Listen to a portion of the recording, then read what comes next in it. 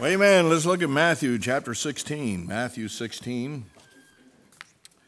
And we're going to begin reading in verse 13. I want to share a message entitled Turn the Key. Turn the Key.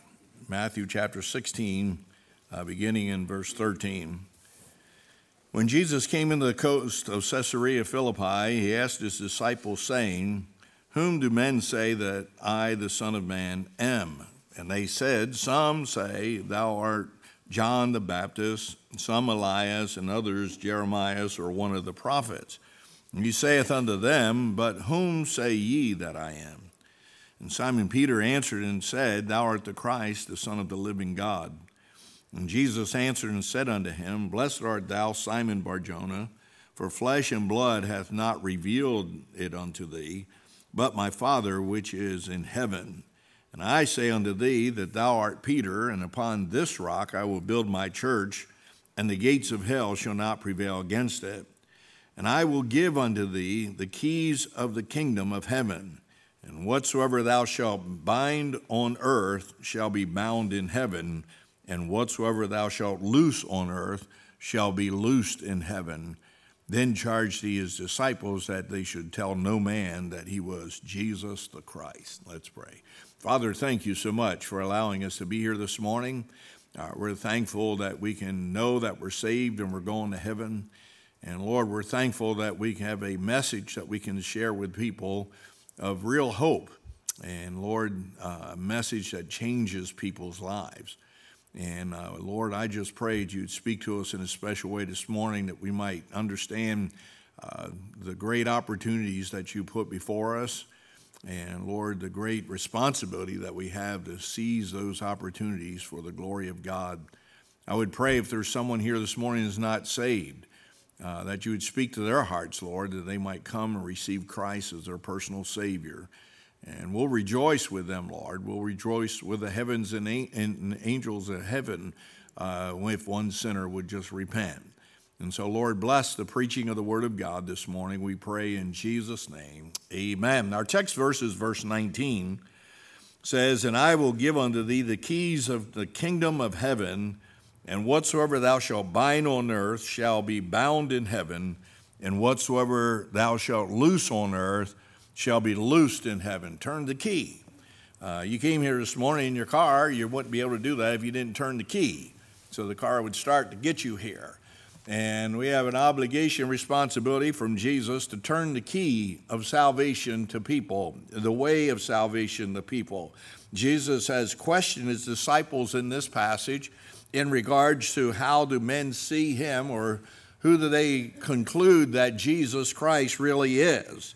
Now, the response was varied, because in verse 14, the disciples said, "Some say that thou art John the Baptist, some Elias, others Jeremiah, or one of the prophets." And so the response is varied about who Jesus Christ really is. And if you were to talk to people today, you'd get a varied response if you asked them, who is Jesus? And what is our responsibility or our obligation to God because of what Christ did for us and what he accomplished for us? You'd get a multitude of different answers and different responses. And so it was no different in the day of Christ. And so he wants his disciples to face the reality of what people's what their ideas are about who he is. And so the response was varied. Peter's response was very personal, and the response of the disciples was to be very personal, because in verse 15 he responds, he saith unto them, "But whom say ye that I am?" And so he wants you to know what their perception is of what other people are saying about him. But whoa, wait a minute, let's put it on a personal plane here. Who do you say that I am? And the reality is, every one of us must be able to identify who Jesus Christ is personally to us. And is he your Savior? Is he just a good man in your mind? Is he just like one of the prophets of old? Does he just kind of fit into a pattern of a religious leader? Or is he truly the Christ, the Messiah, the Savior of the world? And so, who do you say that he is? So, very personal position. The conclusion of Peter was astounding to the disciples and to Jesus, because in verse 16, Simon Peter answered and said, "Thou art the Christ, the Son of the living God." And so he was amazing that the conclusion that he comes to, Jesus identifies it as being experienced by divine revelation. Because in verse 17, Jesus answered and said unto him, "Blessed art thou, Simon Bar-Jonah, for flesh and blood hath not revealed it unto thee, but my Father which is in heaven." There was a divine revelation, a revealing, if you will, in the heart of Peter exactly who Jesus Christ was. And every one of us have to declare who Christ is. And certainly it is the conviction of the Holy Spirit of God that impresses on our hearts that we are lost and on our way to hell because of our sin. But Jesus Christ, the Messiah, the Savior of the world, came into this world to die that we might be forgiven and cleansed of all of our sin, that we might have the hope of eternal life in heaven. And so that comes by divine revelation. You don't experience that by human manipulation. You experience it through divine revelation. And man can come up with all kinds of ways and all kinds of ideas about how we ought to be right with God, but God impresses with conviction on our hearts that we are a sinner that is lost and on our way to hell. Then Jesus declares in verse 18, I'm going through this because I want you to see the context in which Jesus is revealing these things to us. Notice in verse 18, Jesus declares the foundation of the church. He says, "I say unto thee, thou art Peter," literally means a little stone. And he said, "And upon this rock," which means a huge stone. So Jesus is referencing Peter as being a small stone and acknowledging himself as being the cornerstone. He said, "Thou art Peter, and upon this rock I will build my church, and the gates of hell shall not prevail against it." So he declares what the foundation of the church is. The foundation of the church is Jesus Christ. It's not a denominational experience. It's not a religious experience. It's not a group that is moving or trends that are quote unquote in religion. It is Jesus Christ who is the foundation of the church. And then after that, he goes in and tells Peter, "I give unto thee the keys of the kingdom of heaven." Now, if in the context he wants him to know who he is, and in the context he's dealing with he's the foundation of the church, then when he talks about the keys of heaven, it's in reference to the church. He doesn't change the subject here. And so the keys he's talking about giving to Peter is in reference to the church.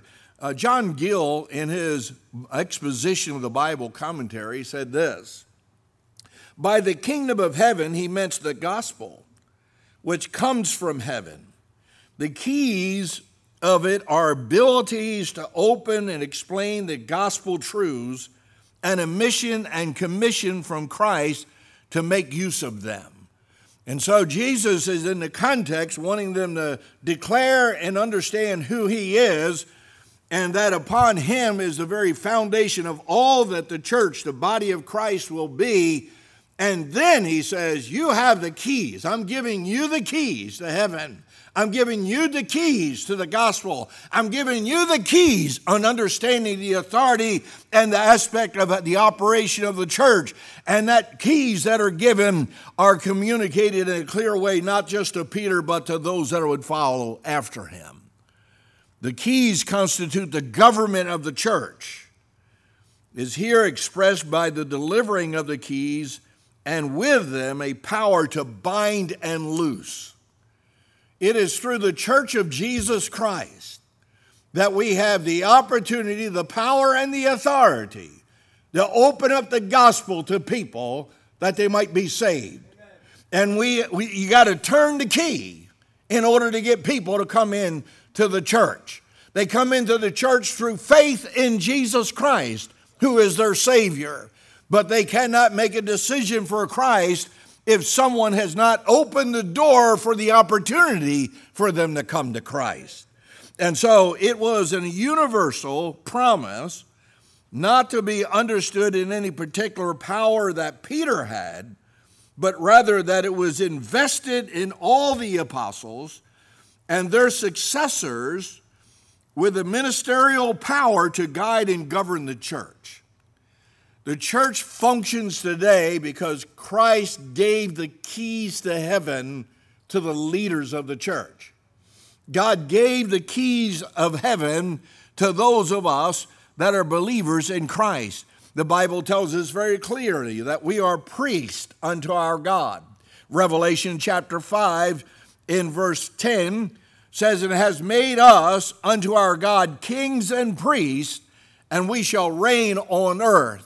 I think we have forgotten the reality that God has established His church upon Jesus Christ to reign and to rule. He has established His church on this earth as a means, as an organization to open the door of opportunity that people might be saved. He has granted to us the opportunity to have the keys. The only keys that He put into Peter's hands were the first keys because he was the first one to exercise that opportunity. We see that in Acts chapter 10. You can turn over to Acts 10. We'll be coming back to this passage. But in Acts chapter 10, we read of Peter going into Cornelius' house. That was unheard of. Peter was a Jew. Cornelius was a Gentile. There was nothing more defiling to a Jew than to go and sit down and eat with a Gentile. In Acts chapter 10, in verse 28, it says, "And he said unto them, Ye know how that it is unlawful thing for a man that is a Jew to keep company, or come unto one of another nation. But God has showed me that I should not call any man common or unclean." And Peter had an opportunity to exercise the keys to heaven when he went into Cornelius' house, because he did something that was not proper. He did something that was not accepted. He did something that was life-changing, and that was he brought the gospel message to a people and a nation that were not his people or his nation. And listen, it wasn't a good response. Look over in Acts chapter 11. Acts chapter 11, in verse 1, it says, "And the apostles and brethren that were in Judea heard that the Gentiles had also received the word of God. And when Peter was come up to Jerusalem, they that were of the circumcision," that's a Jew, "contended with him, saying, Thou wentest into men uncircumcised, and did eat with them. But Peter rehearsed the matter from the beginning and expounded it by order unto them." And then as he goes into the description of what he experienced when God gave him a vision that he was to take and eat things that were unclean. And Peter said, "No, I'm not going to eat of that. I don't touch those things. I don't eat those things." And God referred to Peter and told him and said, "Listen, you do not call something unclean that I have declared that it is clean." And Peter learned a valuable message, that was a message or opportunity to take the gospel to a people who were not his people. And when you talk about turning the key, we're talking about we taking on the responsibility of opening the way of the gospel to people that we might not be comfortable with, people that we might not be accepted of. Taking the gospel and preaching it to people in ways that, the brethren back in the church might get upset about. I'm talking about turning the key so somebody can find out who Jesus Christ is. Jesus gave Peter the keys to heaven that he might use them and open the door of the gospel. And Peter went into the house of Cornelius and made the way clear so that the Gentile could be saved. Hallelujah, that you and I have that same responsibility and opportunity to take the keys of heaven and open the gospel to a multitude of people. So first of all, I see this. Back at our text, it's a future possibility, this matter of the keys to heaven. Notice in verse 19, Jesus said, "I will give unto thee the keys of the kingdom of heaven." Notice he did not say unto him, "I have given the keys to you." He said, "I will give them to you." He did not say, "I do now give you the keys to heaven." He said that he would do it later. He would give it to him later.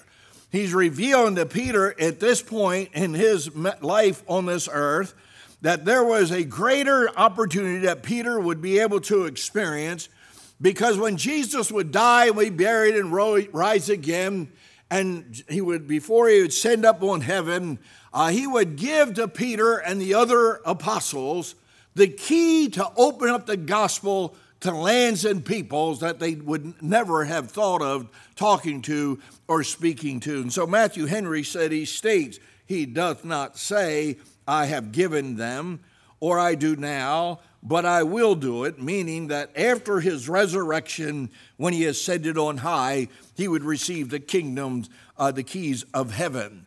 And so we have a future possibility. We have to look at ourselves as instruments of grace that God can use tomorrow in reaching somebody for Christ. Somebody needs to hear the gospel this afternoon. Somebody could drop dead this afternoon and they need to hear who Jesus Christ is, that they might be saved. God has given you, and he has granted to me, the keys of heaven so that we might open the door of the gospel. It's a future possibility. Notice he gave instruction. According to Acts chapter 1, when Jesus arose out of the grave and he met with his disciples in Acts 1 in verse 2 and 3, says, unto the day in which he was taken up, after that he through the Holy Ghost had given commandments unto the apostles whom he had chosen, to whom also he showed himself alive after his passion by many infallible proofs, being seen of them 40 days, and speaking of the things pertaining to the kingdom of God. You know, Jesus, when he rose out of the grave, he didn't just sit around for a time of fellowship with his apostles and the disciples, but rather he took that time as he was on this earth before his ascension into heaven to sit down and give instruction to them concerning the things of the kingdom of God. Now, Christians, I want you to know this. We need to have more instruction of the things pertaining to the kingdom of God than we need instruction of the things of this world. We need to be aware of the fact that the keys that God has given us can only be used as we understand the power and the might and the opportunity that God gives us to open the door for people to be saved. So he gave them instruction. Notice he gave them power.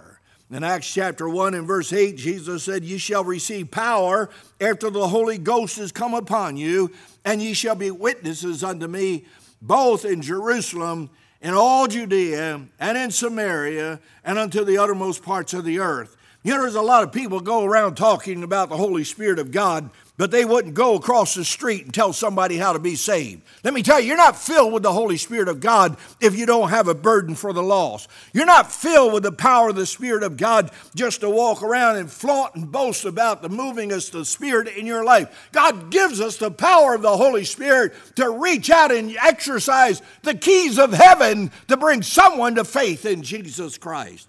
And so we have the key, the opportunity of getting the power of God. 1 Corinthians 5 and verse 4, Paul says, in the name of our Lord Jesus Christ, when you are gathered together in my spirit with the power of our Lord Jesus Christ. I'm thankful this morning that we can know that we're saved and we can know that we have the keys of heaven because of the power of God rests upon us. And because his Spirit fills us and empowers us, we can be a witness, not just here, but in our neighborhoods and around the world. And so let's exercise the future possibilities of the power of God being released so people might be saved. You know, Jesus called his disciples for one reason. That was to fulfill his great commission. And they were to go and preach the gospel to every creature. How would they do that? Because they have the keys of heaven. Turn the key. Turn the key. Not only did he give them instruction, but he gave them power and he gave them opportunity.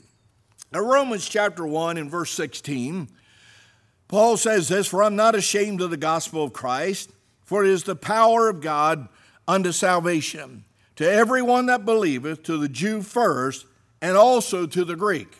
Now, how can the gospel go from the Jew to the Greek if we don't open the door of opportunity? How can the gospel go from the Jew to the Greek if we're not willing to not acknowledge the fact that God has given us the keys to heaven? I'm going to tell you, nobody had the key to heaven to tell me how to be saved until I heard the gospel preached to me. And I'll tell you, God unlocked my heart.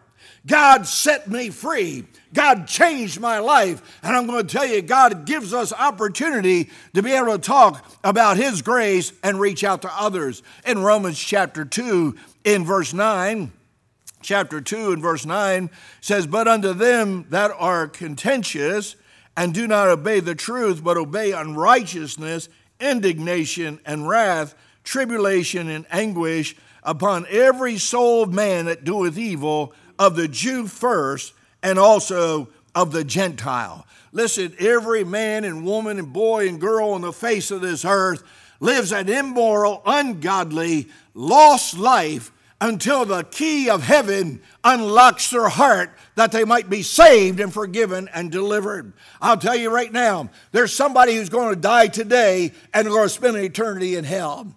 If the rapture was to take place today, if you're here in this church and you're not saved and the rapture was to take place, you'll be left behind. You'll be left behind and you'll take the mark of the beast and you'll spend an eternity in hell. I'm telling you, when the key turns, that's the opportunity to receive Christ as our Savior. I want you to know, saints of God, God gives you opportunities every day to unlock the mysteries of heaven. He gave instruction and power and opportunity, but he gave gifts. Over in Ephesians chapter 4, in verse 8, Paul helps us understand these gifts that God has given to us. He says, wherefore he saith, when he ascended up on high and led captivity captive and gave gifts unto men. See, Jesus told Peter, he said, I'm going to give you the keys to heaven.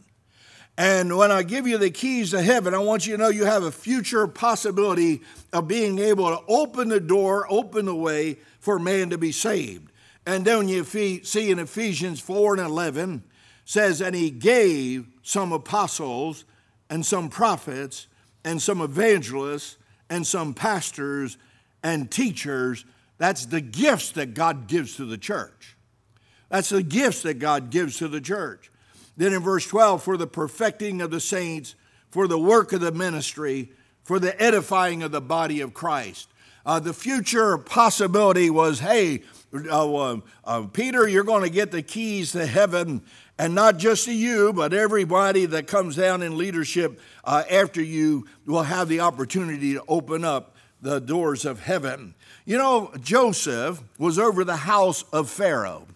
And in Psalm 105 and verse 21, says in reference to Joseph and Pharaoh, he made him lord of his house and ruler over all his substance. And here it is, to bind his princes at his pleasure and teach his senators wisdom. Now God has given us the keys of heaven so that we might rule and be stewards and care for all the things that he has given to us. And yes, I'm going to tell you, either you're going to loose people's hearts to heaven, or you're going to close your mouth and not open the door of opportunity to where their hearts are bound for the torments of hell. Isaiah chapter 11 in verse 22 tells us that Eliakim had the keys of the house of David. And it tells us a little bit about what that means in Isaiah chapter 22 and verse 22. Says, and the key of the house of David will I lay upon his shoulder. He's talking about Eliakim. So he shall open and none shall shut. And he shall shut and none shall open. See, God has given us as an example, Eliakim had the responsibility, he had the key to the house of David. And when he locked the door, nobody opened that door. When he unlocked the door, nobody could shut that door. And I just know this, that God has told us we need to turn the key of heaven. Because listen, when you don't unlock the door, people can't get saved. When you don't unlock the opportunity for them to hear the gospel, they won't get saved. And so, Peter, you're getting the keys to heaven. And whatever you're going to bind on earth, it'll be bound in heaven. And whatever you loosen on earth, it'll be loosed in heaven. So there's a future possibility. I see there's a present reality. He says here, and I will give unto thee the keys of the kingdom of heaven. That's future. Then he goes on in our text and says, and whatsoever thou shalt bind on earth shall be bound in heaven, and whatsoever thou shalt loose on earth shall be loosed in heaven. That's a present reality. Whatsoever thou shalt. Do you understand your action or lack of reaction does determine whether somebody gets set free or not? He says, you're responsible for that. Peter, I'm going to give you the keys to heaven. So I realize with those keys, here comes the responsibility. In all reality, whatever you do, that's going to be the outcome. And so the key, we have the keys of heaven. I believe in the key of doctrine. And when we talk about the key of doctrine, we're talking about the key of knowledge. Matthew Henry said this, your business shall be to explain to the world the will of God, both as to truth and duty. And for this you shall have your commissions, credentials, and full instruction to bind and loose. And so the key of doctrine, what we believe, we're living in an era, and it's been going on for several years now, that where people just say, you don't need to have any doctrine, you don't need to have any body of beliefs, you don't need to have anything that you hold to, just as long as we love each other. And I'm going to tell you, when you take that position, you're locking the reality of being able to go into eternity secure with the reality of all God has done for us. We have an obligation and responsibility to teach people what the Word of God says. We have the key to open up doctrine. Listen, it doesn't matter what you think. Doesn't matter what I think. But what does God say? That's what matters. Faith comes by hearing, and hearing by the Word of God. We don't change people by trying to sway them and manipulate them. People get saved because we tell them the truth of what the Word of God has to say. I was listening to a preacher preaching on the radio a while ago, and he was talking about when he was a young man. He was a Christian. He was in the army. And he said this, he said, of course, you were in the barracks, and he said, I had a fellow that came in and was stationed with me, and he said, I'm going to tell you right now, I heard about you. I heard all about you. I heard about you being a Christian and how you try to get everybody converted. He said, I'm telling you right now, right up front, I don't want nothing to do with any of that stuff. I'm telling you that right now, don't go preaching to me what you believe and all that, because I don't want to hear it. Don't you even talk to me about your God or your religion. He said, okay, if that's what you want to do, that's fine. I won't share a thing with you. And a few days went by, a week or so went by, and he was in a memory verse program. And he went to this guy that was unsaved, who said, I don't want to hear nothing about God. He went to him and said, can I talk to you for a minute? He said, I told you before, I don't want to hear nothing about your God. He said, I don't want you to talk about my God. He said, I'm in a scripture memory program. I was wondering if you could help me by listening to me say my verses to make sure I'm saying them right. He said, I picked all the salvation verses to start with. And he said, I went through that memory verse. He said, this guy started quoting the verses better than I was quoting the verses. And he said this, he said, about 20 years later, he got a call from this guy that he was in the service with.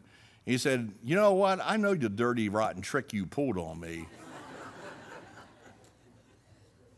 He said, but I want you to know I trusted Christ as my Savior. So thanks a lot for tricking me. Amen. The key of doctrine, the key of the Word of God. You hold this book in your hand. You hold this book in your heart. And the only way that book's going to come out of you into somebody else, you got to unlock the key. You got to open the way that they might come to know who Jesus Christ is. Notice they have a key of preaching in Acts chapter 13. Acts chapter 13 and verse 45. You know, as Paul began his ministry and his missions trips in Acts chapter 16, where am I at? No, I'm not. Acts 13:45, there we go. It says, but when the Jews saw the multitudes, They were filled with envy. I'm going to tell you right now, you start getting people saved, people are going to get mad at you. It's my goal for this church to knock on every door in Toms River before our 40th wedding anniversary. Good night. Our 40th anniversary. Amen. My wife had already passed that one, so. I'll guarantee you somebody's going to get mad. You go out knocking on doors, and somebody's going to call here. Where you at, Bev? Get ready to answer the phone. Amen. We're going to stir up the community. They're going to be yelling and hollering at you. That's all right. The Lord loves you. You'll be all right.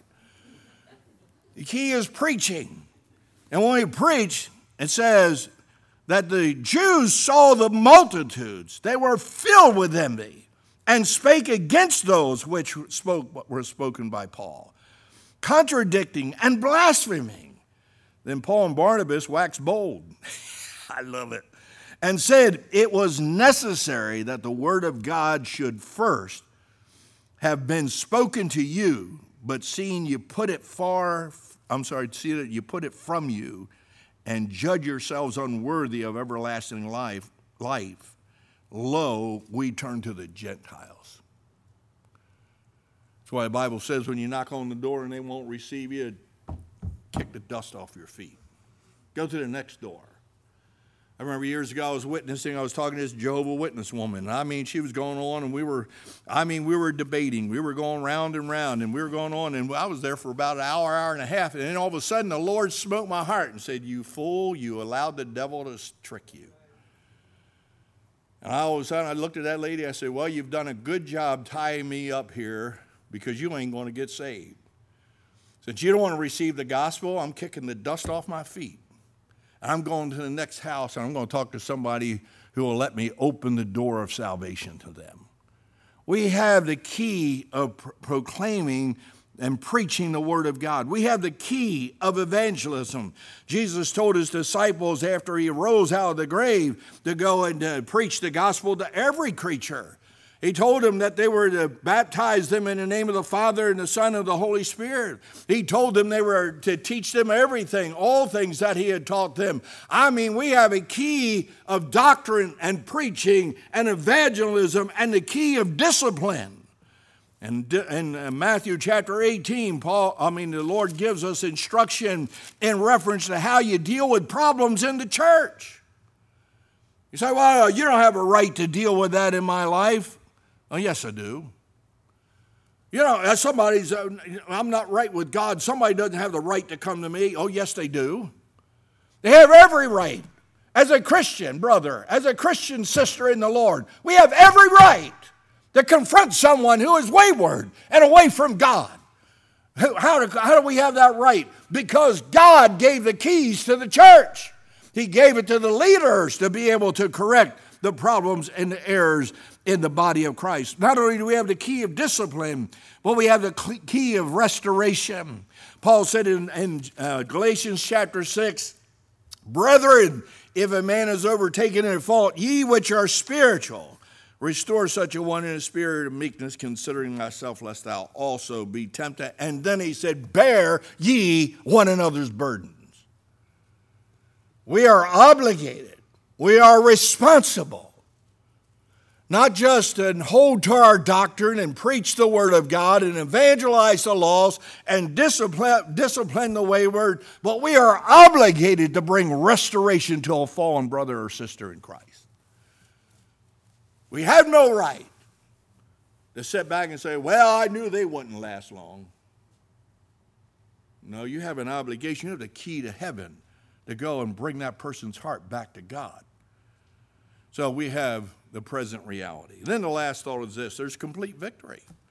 In this matter of the key, he said, "I will give you the keys of the kingdom of heaven. Whatsoever thou shalt bind on earth shall be bound in heaven. Whatsoever thou shalt loose on earth shall be loosed in heaven." Notice, first of all, the reality of freedom. I'm thankful that if the Son of God will set you free, ye shall be free indeed. I'm thankful this morning that there is complete deliverance and victory in Christ Jesus. Mark chapter 5 and verse 28, in reference to the woman who had the issue of blood, she said, "For she said, if I may but if I may touch but his clothes, I shall be whole. And then verse 29 says, and straightway the fountain of her blood was dried up, and she felt in her body that she was healed of that plague. I just know this. There are opportunities for God to get victory, complete victory, over and over again. In Mark chapter 6, in verse 56, it says, and whithersoever he entered, into villages or cities or country, they laid the sick in the streets and besought him that he might touch, if it were but the border of his garment, and as many as touched him were made whole. When we talk about the keys to heaven, you realize this morning that you have the opportunity to make someone whole. Man is not whole. He is not complete without Jesus Christ. He is just a shell of an individual with no worth and no value, no eternal life, no hope in his soul, because he is without Jesus Christ. The keys that God has given us are the keys of opportunity for somebody to have complete victory. I get fed up with this present day way of preaching that, oh, you can get saved, but when you get saved, you just continue on your sin. You can live however you want because God is a gracious God. No, when he saves us, if any man be in Christ, he's a new creature. Old things are passed away. Behold, all things have become new. I'm glad. I go to the doctor. When I go to the doctor, they always ask you, do you smoke? I put down there, no, I don't smoke. Do you ever smoke? I told the doctor the other day, I said, yeah, I used to smoke 3 packs of cigarettes. He almost fainted. He almost fainted. He looked at me, he said, 3 packs of cigarettes a day? I said, that's exactly right. I said, but I got saved. And when I got saved, God delivered me from it. Now, I'm going to tell you something. God sets us free. You have the key. You have the way for someone to be set free. Why won't you unlock the door? Why won't you open the way for them to come to Christ? There's complete victory in faith, through faith in Jesus Christ. There's a reality of freedom. There's the change of freedom. In Romans chapter 6 and verse 18 says, being then made free from sin, ye became the servants of righteousness. Glory to God. I tried to be good. I tried to be righteous without Christ. Could never do it. But when I got saved, hallelujah, he set me free from the bondage of my sin. The chains were broken. Amen. And when the chains were broken, I was able to live in righteousness. Verse 22 of Romans 6 says, but now being made free from sin and become servants to God, you have your fruit unto holiness and the end everlasting life. The change of freedom is just simply this. When you trust Christ as your Savior, you become the servant of righteousness that is based on the reality that you're the servant of the living God, and you not just have fruit of holiness, but you have the hope of everlasting life, change of freedom. I'm glad that I'm free. I'm free from all of my sin. I'm free from the power of it. I'm free from the presence of it. I'm free from the condemnation of it. I'm free from all that sin is. I'm preaching tonight on the weight of sin. Glory to God. You need to be here for it. It's going to be a good one. Change of freedom. Why do we live a defeated Christian life when God has set us free? Why do we communicate a life that is corrupted when God wants to make all things new? And so there's complete victory. Why? Because you have the keys. And then there's a future, the future of freedom. I like what 1 Chronicles chapter 29:11 says. I think I put that on the screen. Did I put that on there? I didn't. Well, I meant to. Listen up. 1 Chronicles 29:11 says, thine, O Lord, is the greatness and the power and the glory and the victory and the majesty. For all that is in heaven and in earth is thine. Thine is the kingdom, O Lord, and thou art exalted as head above all. Complete victory. Turn the key. Turn the key. People can have a complete victory. I heard a statistic this morning and about drug addiction in America, how devastating it is. The numbers, I forget what the numbers were, the numbers they said of people who are on drugs. I thought, no wonder our country's gone mad. I saw the news clip I saw about what happened out in El Paso, Texas. People are whacked. They're whacked out. You know what the problem is? The key to heaven hasn't turned to unleash them. The key to heaven hasn't changed their heart or their life. The key to heaven hasn't been exercised by believers in Christ.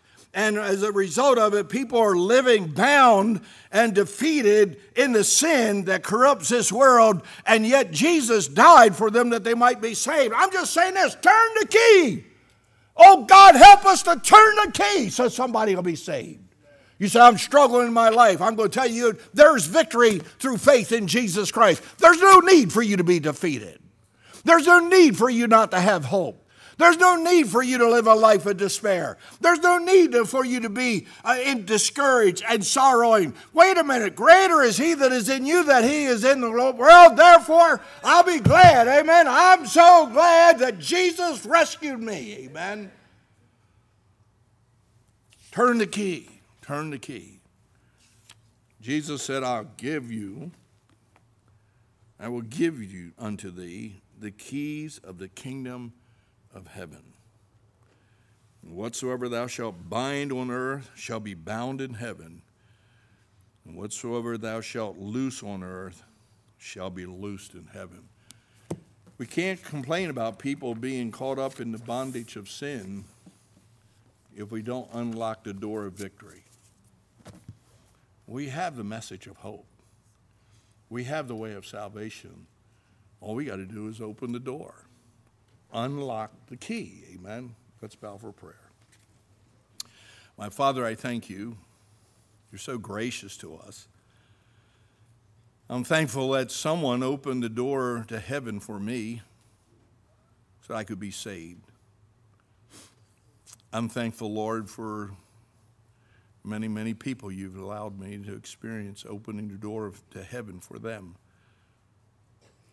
I'm thankful, Lord, that we can be a church, a body of Christ that has on our hearts a desire to open the door to heaven for multitudes of people. I pray, Lord, if there's somebody here this morning who's not saved, they've never been born again, they know in their heart, I don't know it, but they know it. The Spirit of God knows it. Holy Spirit, will you bring conviction and draw them unto Jesus this morning that they might come and be saved? And we'll thank you. We'll praise you, Lord. We'll seize the opportunity to unlock the door to heaven, that they might be able to trust Christ as their Savior. Bless us now in Jesus' name. Amen. Let's stand.